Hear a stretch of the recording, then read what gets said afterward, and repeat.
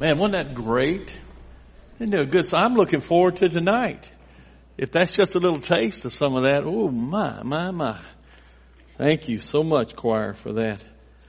The birth of Jesus does indicate and point us to that He is forevermore our Lord and Savior. Thank you so much, Betsy, Jonathan. Thank you guys for that so much. I appreciate it. Well, why was Jesus, or the Lord of glory, laid in a manger? Anybody have the answer to that? If you have your Bibles with you today, if you'll turn into Luke chapter 2, you can either turn them on or open them up, whichever you have this morning. And by the way, no checking www.claus.com in the message. I'm not even going to go there, Randy, because I know what it's going to say for me. I'm not even going to do it, So anyway, that's good. I hadn't heard about that. So anyway, so why was the Lord of glory, the Lord they just sang about, why was He laid in a manger? And we're going to try to answer that question today. I want to kind of walk you through all the things that I see out of this passage of Scripture. We're going to read a very familiar passage for you, Luke chapter 2, beginning with verse 1, and then through 7, and then we're going to come back and talk a little bit about that. So if you'll join me as I read. In those days, a decree went out from Caesar Augustus that the whole empire should be registered. This first registration took place. I love this. This first registration took place. This is all with the hand of God involved. But let's go on. While Quirinius was governing Syria. Verse 3. So everyone went to be registered, each to his own town. Joseph also went up from the town of Nazareth in Galilee to Judea, to the city of David, which is called Bethlehem, because he was of the house and family line of David, to be registered along with Mary, who was engaged to him and was pregnant. While they were there, time came for her to give birth. Then she gave birth to her firstborn son, and she wrapped him tightly in cloth and laid him in a manger, because there was no guest room available for them. Would you join me in prayer? Father, thank you for this time and your word. And Lord, may it speak to our hearts once again. In Jesus' name I pray. Amen. Every year, I should say, at this time, we hear this passage read over and over and over again. In fact, in our home on the Christmas Eve, the tradition is we read Luke chapter 2, verses 1 through 7. We read this Christmas story. And so it's something that we've dealt with all our lives if you've been in church. And it's a passage that helps us understand the beginning of our Lord's life here on earth. Now, surrounding this story of Christmas, there's a number of different miracles that took place. And there was the angelic miracles. You remember in chapter 1 where the angel Gabriel appeared to Zechariah and he said, hey, you're going to have a son. I'm paraphrasing. Go back and check me out. I'm not making it up. And he said, you're going to have a son. And he said, his name is be John. That's John the Baptist. And he said, but my wife is sort of older in age and she had not conceived and had a child. And the Lord said, hey, you're going to have a son. Now, just as a side note to that story, Zechariah doubted the angel's word, and because of that doubt, he was silent until John was born. That ought to tell you something about doubting the Word of God. When you hear the Word of God, yes, sir.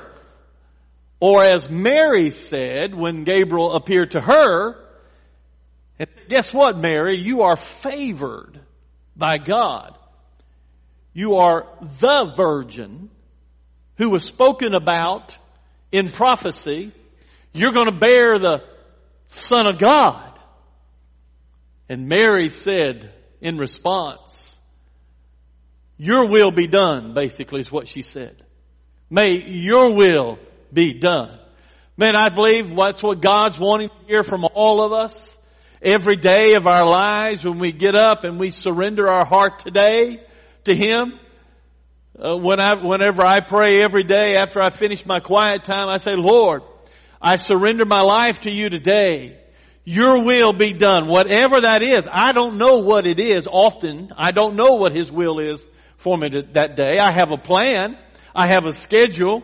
I know of things that I'm going to do.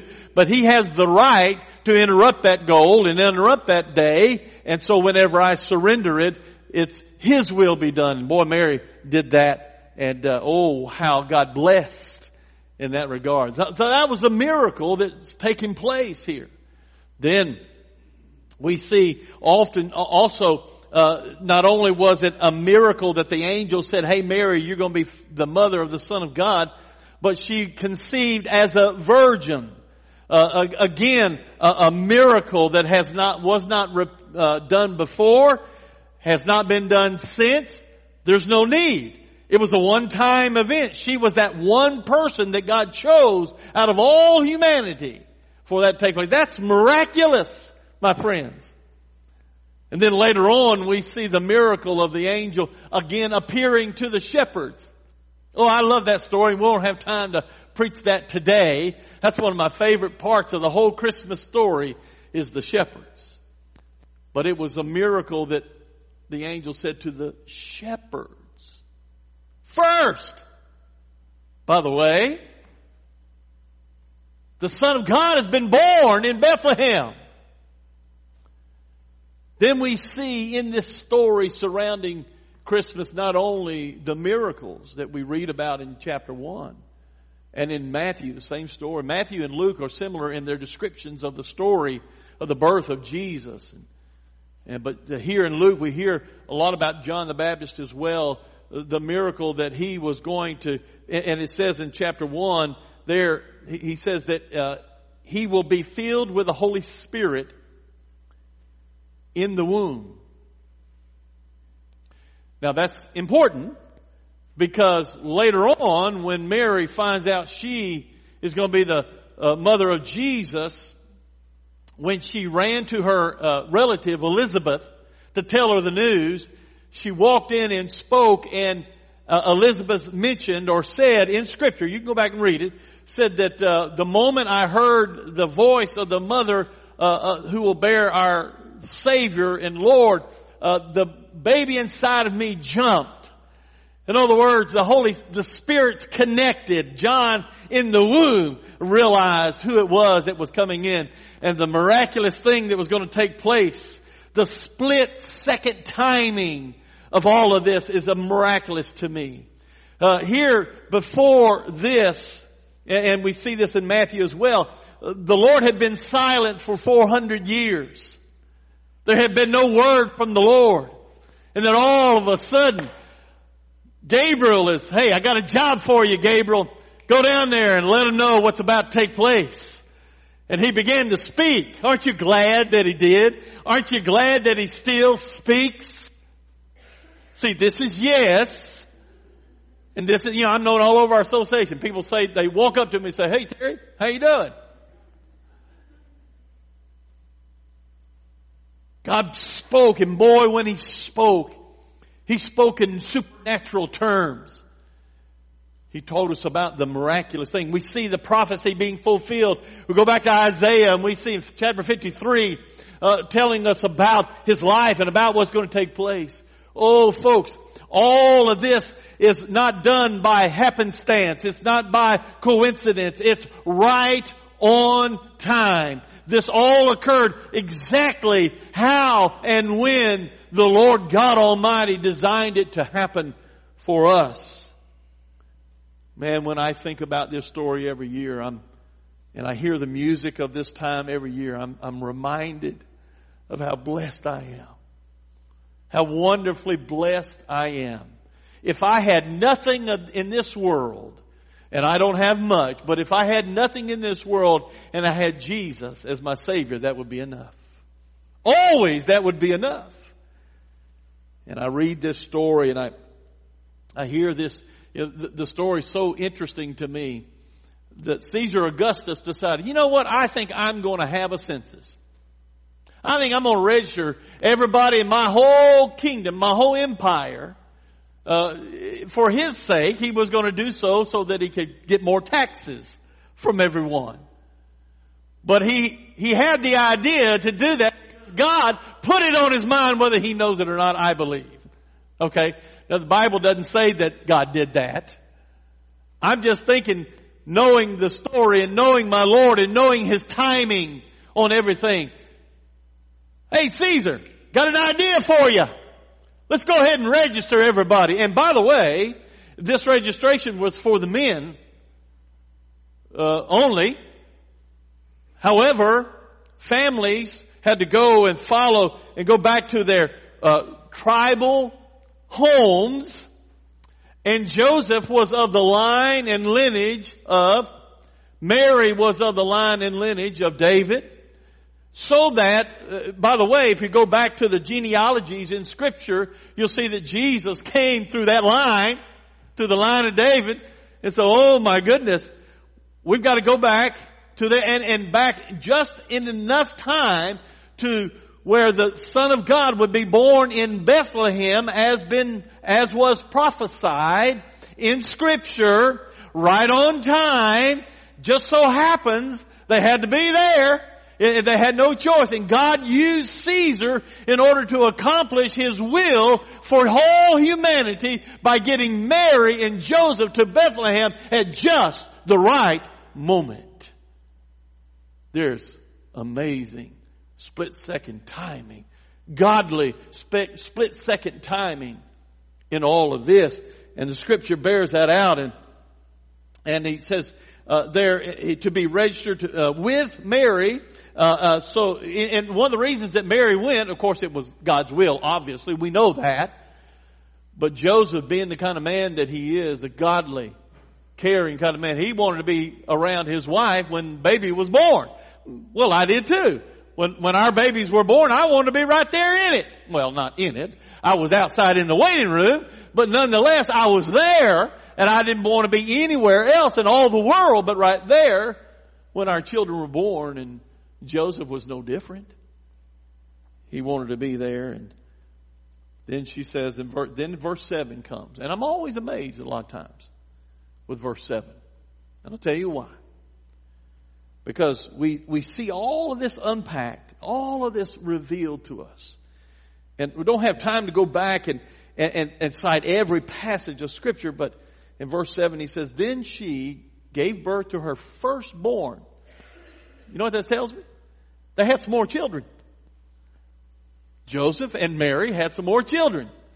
But this one, Joseph being chosen, by the way, to be the Lord's earthly father. Can you imagine that deal, dads? You are, by the way, the angel of the Lord appeared to him and told him not to fear. Don't fear, Joseph, because what's in Mary is of God. You have the privilege of being the earthly father of the Savior. Wow. Whew. Man, so Joseph was an awesome, awesome, awesome man of God.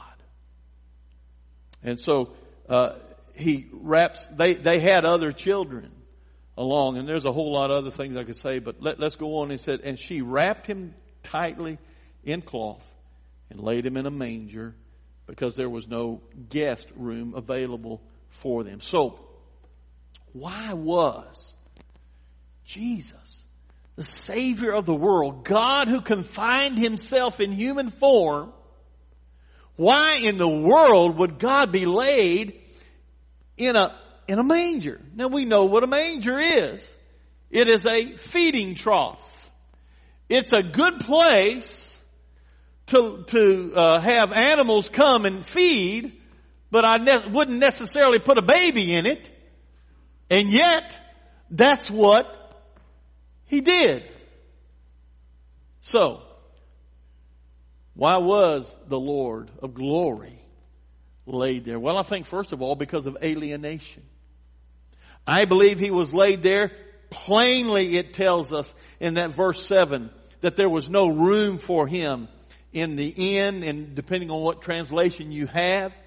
And let me tell you what an inn was during that time. It wasn't like a Holiday Inn or a La Quinta or a Sheraton or a Hilton hotel. You did not have your own bedroom or, you just had a spot somewhere to lay down and get out of the elements. Basically is what you had. Now, there was no room for Him there. Why? Typically there probably would have been. But not right now. Because they were all full up. Why? Because people from all over that area, that region had to come, be registered for a census or registration so that they could be taxed. But not only that, they were full and there was no room for them because they were all filled up there, and Joseph and Mary, not known to them at this point, were going to give birth to their son, the Savior, in a manger which was in an animal stall. And no one knew it. And so, therefore, there could not have been any room anywhere in Bethlehem except for right there in that stall for our Savior to be born.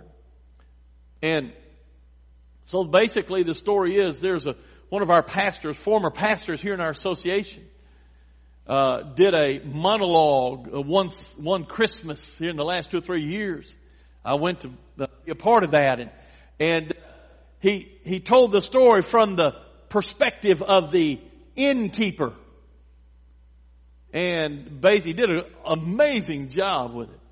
But basically what happens is Joseph knocks on the door and says, "Hey, my wife's pregnant. I need a place to stay. Sorry, got no room. Close the door." And they were alienated from everyone else and placed in a stall. I find it interesting that when God decided to send His Son to redeem the world rejected Him. Rejected Him before He was ever born. It started there in Bethlehem. And He was laid in that manger because He was alienated from us all. And over the the succeeding years since that time, Jesus is still being rejected. But listen to me. Listen to me. The rejection of the world of our Savior oftentimes has meant that doors have been opened for all the rest of us. Remember what Jesus said? He came first for His own people. That's what the Bible says. He came to seek and to save His own folks. And those who accepted Him, praise God, were blessed. But those who rejected Him caused the Lord to say, okay, I'm not only going to come to you, but I'm going to come to everyone else, all the Gentiles and everybody else, which includes us. If you ever want to say amen in church, that's a really good place to do that. It really is.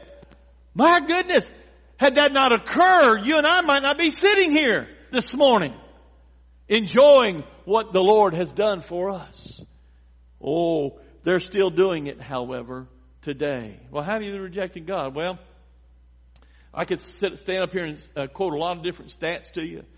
Just this week, saw on a news spot on a blog on my phone, it was a story how people are trying to take Jesus out of Christmas. You know, every year we see this and hear this all the time. In schools and government places and all that kind of stuff. There was one principal somewhere in our country, and I don't remember where it was, but one principal in our country banned candy canes in his school. Here's why. Because they were in the form of a J, and if turned just right, they could represent Jesus. Turned the other way, they could represent a cane, couldn't they? Well, I share that with you to show the silliness of our culture trying to do something they've never been able to do and think they have. Remember, the Pharisees thought they got rid of Jesus when they killed him. Well, he showed them something different 3 days later. He came back alive. Listen, you can't take Jesus out of Christmas. I don't care how hard you try. So for those of us who know him as our Lord and Savior, revel in the fact that he is in Christmas. Don't be ashamed of it. Tell the world about what Christmas really means. It means Jesus was born. Our Savior came to the earth to sacrifice for you and I, to go to the cross for you and I, to provide salvation for you and I, eternal life for you and I. Oh man, I'm glad Christmas took place, because Easter's coming.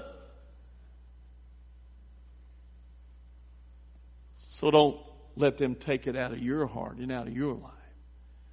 They're still trying to do it today. But in their efforts, I believe more are going to find him than not. So, the question I have for you, have you or are you alienating Jesus today? Does he have first place in your heart? Are you afraid to talk to the world about him? If so, folks, today you need to change that. You need to come back to the Lord, recommit your heart and life, and stop alienating him in your life. And for those of you who know him as your Lord and Savior, there's no way in the world you can't not know that. You'll be a miserable person. Let it go. Speak up. Fire them up. There's a guy, at the school, I got a degree from Liberty University, the football announcer at football games. He says, whenever they make a touchdown, I love the way he says this. He says, they make a touchdown and he says, light them up. I don't know why he says that. Maybe it's the Liberty Flames, maybe that's what it is. He wants to light them up more. I don't know what it is, but he gets so excited. When they score a touchdown, he says, light them up. Well, I want to say to you today, stop alienating our Lord from the culture. Light him up to the world in which we live. They need to be lit. You understand what I'm saying, right? And you got it. You have it in the form of a relationship with the one born on Christmas. He's changed our lives, lit our lives up. Let us light others up. He was laid in that manger not only because of alienation, but because of association. Don't miss this. Jesus allowed himself to be laid in a feeding trough. That's a key word in this. Jesus allowed himself to leave glory and descended and become in human form. In other words, the Creator became the creation just for a little while for a purpose. He allowed himself to be born that way. He allowed himself to grow up and experience all the pains and issues that we have. He allowed himself to be falsely accused. He allowed himself to be nailed to a cross. He allowed himself to be beaten and spat upon. He allowed all of that to take place. He allowed himself to assume all our sin for all time, once and for all, sacrificial lamb for us. He allowed himself to experience all of that, starting with a manger, because of you and me, because he loved us that much. Aren't you blown away by that? Well, I am. There's no fact about our Lord any more powerful to me than that. He allowed himself, and when he did, he associated himself with us. Paul said this in 2 Corinthians chapter 8, verse 9. He says he knows our needs. He says, for you know the grace of our Lord Jesus Christ, although he was rich for your sake, he became poor so that by his poverty you might become rich. Thank you, brother. Thank you, Doc. I appreciate that. That's exactly right. He forsook all the riches of glory to endure our poverty so that we would not have to, so that we may have all of glory. Man, that's another good place to say amen. Paul got it right. He associated himself with us in our poverty. Jesus said in Matthew chapter 8, whenever one of the followers that were following him around said, Lord, I'll follow you wherever you go. I want to be one of yours. And I love what Jesus did, not only in Matthew chapter 8, but he did so in John and some other places. He said, listen, you say you want to follow me. Okay, well, let me just let you know what that means. In Matthew chapter 8 verse 20, he said, Jesus told him, foxes have dens and birds of the sky have nests, but the Son of Man has no place to lay his head. Listen, when he came, he identified with us all the way. He said, you want to follow me, get ready. It's going to be a difficult, but yet ultimately rewarding ride. And then because of that, though, he did say, as Paul indicated in Philippians chapter 4, don't worry, I got you. The Lord that was laid in there, he associated with us in our poverty, and he said this. He said in Philippians chapter 4 verse 19, he says, and my God will supply all your needs according to his riches in glory in Christ Jesus. Who? And all God's people said, amen. You're getting it. That's pretty good. Oh my goodness. Even in our poverty, he tells us, don't you worry about it. I'll take care of all your needs. And it'll come from not Walmart, but glory. And that's better than anything this world could put together. He also identified with our problems. He knows our struggles. If you remember the story in Isaiah 53, and it's a long one there, and I won't have time to tell you all of it, but in Psalm 53, he was prophesying about what Jesus was going to go through. He said he was despised and rejected by men. Verse 3 says, a man suffering knew what sickness was. He was like one turned away, for he was despised and we didn't value him. Boy, wasn't that the case? We see that played out before us in the trial, in the crucifixion, in the cross. We see all that played out. In Hebrews, the author of Hebrews chapter 4 verse 15 said this. It says, for we do not have a high priest who is unable to sympathize with our weaknesses, but one who has been tested in every way as we are, yet without sin. Whew. Remember when Jesus was baptized, beginning his earthly ministry? You remember that story? Immediately from that, he was taken by Satan for 40 days, and he was tempted in every way. And at the end of it, he couldn't tempt him to sin. And Jesus said, listen, it's not good for you to tempt the Son of God. And that's what the author was referred to there. He without sin. He goes on to say, therefore let us approach the throne of grace with boldness so that we may receive mercy and find grace to help us at the proper time. Listen, he knows our problems. How many here have ever had a problem you thought no one else ever in the world had? Oh, come on now. How many times, Lord, you don't understand. Oh, yes, he does understand. He understands better than you think he understands. Because he endured what none of us could have endured. He endured that temptation in that wilderness there for 40 days. Didn't have anything to eat or drink for 40 days. Oh my goodness, he understands our problems. And there's not a problem we have that he can't identify with. And that's why he was laid in that manger, so that we would know that he knows exactly what I'm going through. Therefore, he can guide me through that all the way. You know, listen, we shouldn't pray that God would take the fires away of our lives. We should pray that he stays with us in the fires. You just go to Daniel chapter 3 and you'll see that played out. And then he is identified with our priorities. You know, the Lord detested pomp and circumstance, didn't he? He didn't have anything to do with that. He was not about pursuing wealth or greed or anything else like that. He had his priorities right. When asked several times, Jesus said, when I came to do the will of my Father, I don't do anything, say anything, or go anywhere that the Father hasn't told me to say, do, or go. Wow, wouldn't that be cool if God's people could say the same thing? Wouldn't that be cool? Just agree with it. Humor me a little bit, okay? Say, yeah, well, that sounds good, Terry. Well, it's the truth. When one surrenders our will to His, we got the priority right. Listen, priority in my life is this. God first, her second, and my children and my grandbabies too. Then this great privilege, the job that I have to serve the Lord, that comes after all those two. He is always first.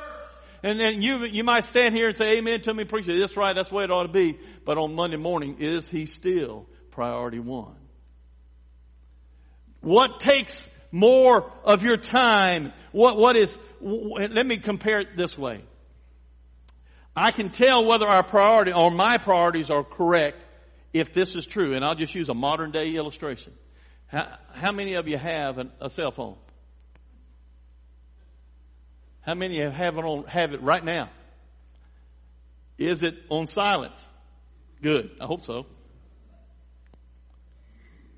I see people walking around like this. There's a new syndrome. People walk around this. And you walk into a room where there were adults, millennial children, whatever. You can't walk in there and everybody. I've seen people in the same room texting each other instead of talking to each other. That phone, you know where my phone is out in the truck. I don't bring it in church with me. I'm telling you, folks, we've got our priorities out of whack. If a phone could have more priority in me than the ones in the same room with me or my relations or the Lord especially, we're messed up. God should come first every day of my life. When I wake up, before I roll out of the bed, I say, hey Lord, this is your day. Now make it what you want. Then my feet hit the ground. I go and clean up and go into my office and I begin my quiet time. I don't turn my phone on until I finish my quiet time. Because He's number one. Jesus was laid in that so that He could associate with our poverty, our problems, and show us what our priorities are. And then He was laid in that because of accessibility. Oh my goodness. Imagine Jesus being born in Herod's palace. You imagine that? What if Jesus had been born in his palace? What if He had had guards around Him? What if He had been laid in a golden crib? Do you think people would feel like they could have access to Him? Absolutely not. But no, Jesus was laid in a manger so that the shepherds would feel comfortable coming and bowing down to Him. You realize that a shepherd would not be welcomed in Herod's palace. The shepherds had the worst job just about in the whole culture at that time. They were dirty, nasty animals, and shepherds were the low of the low as far as jobs were concerned in that culture. They were not welcome in places of importance and priority. And Jesus, I believe, was laid in that manger so that not only the shepherds would feel comfortable coming and bowing down. And I think it's also just interesting that He chose not to let the Pharisees know, not to let all the kings know, but let the shepherds know first what took place in Bethlehem. Oh, I still may preach about the shepherds today. I don't know. And then later on, we see also that the wise men, they came and they also felt comfortable coming and bowing down before Him. He did that so that, I believe, so that we could all have access to Him. What did He say in John 3:16? He said, for God loved the world that He gave His one and only Son, that whoever believed in Him could have eternal life. He was born this way so that anyone who came to Him, anyone who would come to Him, would have eternal life and would feel comfortable doing so. I love what John chapter 6 verse 37 says. Everyone the Father gives me will come to me, and the one who comes to me I will never cast out. Those shepherds, they came to Him, and those shepherds had just as much access to glory as did the high priest or the king or anyone else. Listen, folks, the Bible says you too have access. That's why He was laid there, so that you can come and take it. Then finally, He was laid in that manger because it was an announcement. You know, I don't typically like announcements in a worship service. They take away from what we're there for. But we got to have some, like a necessary evil, I think, sometimes. But this moment, He was laid in a manger. And I think what Mary was doing, she was drawing a picture far greater than she ever imagined by laying Him in that manger. She was, for us, making a vivid picture because Jesus, first of all, was born in the town of Bethlehem. Now, you know what Bethlehem is, what it means. The word means, listen to this, house of bread. Oh, this is going to get good. Bethlehem means house of bread. And He was born there. How appropriate is it then that the one who was born in the house of bread would feed multitudes of people, both physically and spiritually. Jesus said of Himself, I am the bread of life. In fact, if you'll indulge me, He says in John chapter 6, beginning with verse 32, Jesus said to them, truly I tell you, Moses didn't give you the bread from heaven, but my Father gives you the true bread from heaven. For the bread of God is the one who comes down from heaven and gives life to the world. That's what Jesus did. He came down from glory and gave you and I life everlasting. Look what He says. He goes on to say, I am, in verse 35, the bread of life. Jesus told them, no one who comes to me will ever be hungry, and no one who believes in me will ever be thirsty. But as I told you, you've seen me, and yet you do not believe. And then he says that verse 37, everyone who comes to me, I will never cast them out. It was almost as if when Mary laid Him in there, she's saying, the bread of life is being served. In fact, it's as if she was saying, dinner is served. Come and feed. The bread of life was laid in a manger so that we could have access to Him, that we could have association with Him, that He would no longer be alienated from the world, but rather He announced that night, I'm here for you and for me. Why don't you come and eat this bread that will change your life forever? I'm saying to you today, Jesus was laid in a manger for you and for me to help settle all the matters and problems we have in our lives. He's there for you. He's a gift for you. You can come no matter who you are, where you're from, what language you speak, what color your skin, how old or young, rich or poor, educated or uneducated. You can come to the Savior who was born in a feeding trough and said, hey, all who come, I will not cast out. Now my question to you today, have you partaken of this meal? Have you invited Jesus into your heart and into your life? If you have, are you enjoying the presence of the bread of life in your life? Is it filling your heart and soul? If it's not, then there's a problem you have. There's some maybe unconfessed sin in your life. Maybe there's a relationship not right that you're going to have to get fixed.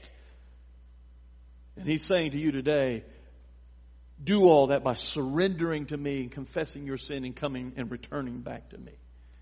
We're going to have an invitation song here in just a moment. And as we do, if God has spoken to your life and you've never come and never accepted Jesus, you've never walked this aisle, you've never committed your heart, you come. I'd love to pray with you and talk with you about that. Maybe you need to come and do a little business with the Lord at the altar. Maybe there's relationships in your life you don't have right, and you know they're not right. Take it upon yourself to make them right by first confessing your sin and committing to the Lord to do whatever He leads you to do. And then maybe you're looking for a good church home. I got a suggestion for you right here, Kashai Baptist Church. You come as we sing. Would you stand with me and bow your heads, close your eyes on word of prayer, and then we'll begin our time of commitment. Every head bowed, every eye closed, no one looking around, please. Father, I come before you this morning, thanking you for allowing yourself to be placed in that manger where we all can have access to it. Now, Lord, I pray that there be one person here in this room who has unconfessed sin in his or her life, or they have realized that he or she has not ever accepted Jesus Christ as their Savior, Lord, that you would give them the courage today to step out and come and make that decision. Maybe there's someone here, Father, who knows they are a believer, but they are far from you because of sin they've allowed in their lives. Lord, I pray they will come and confess and get that right and reestablish their relationship with you, Father. Lord, whatever the matters are, Lord, I pray that you will give courage across this room to move, step out, and come and follow you. In Jesus' name I pray. Amen. Jonathan, what we're going to sing as we come? 143, it should also be on the screen, Infant Holy, Infant Lowly. As we sing, you come if God's convicted your heart.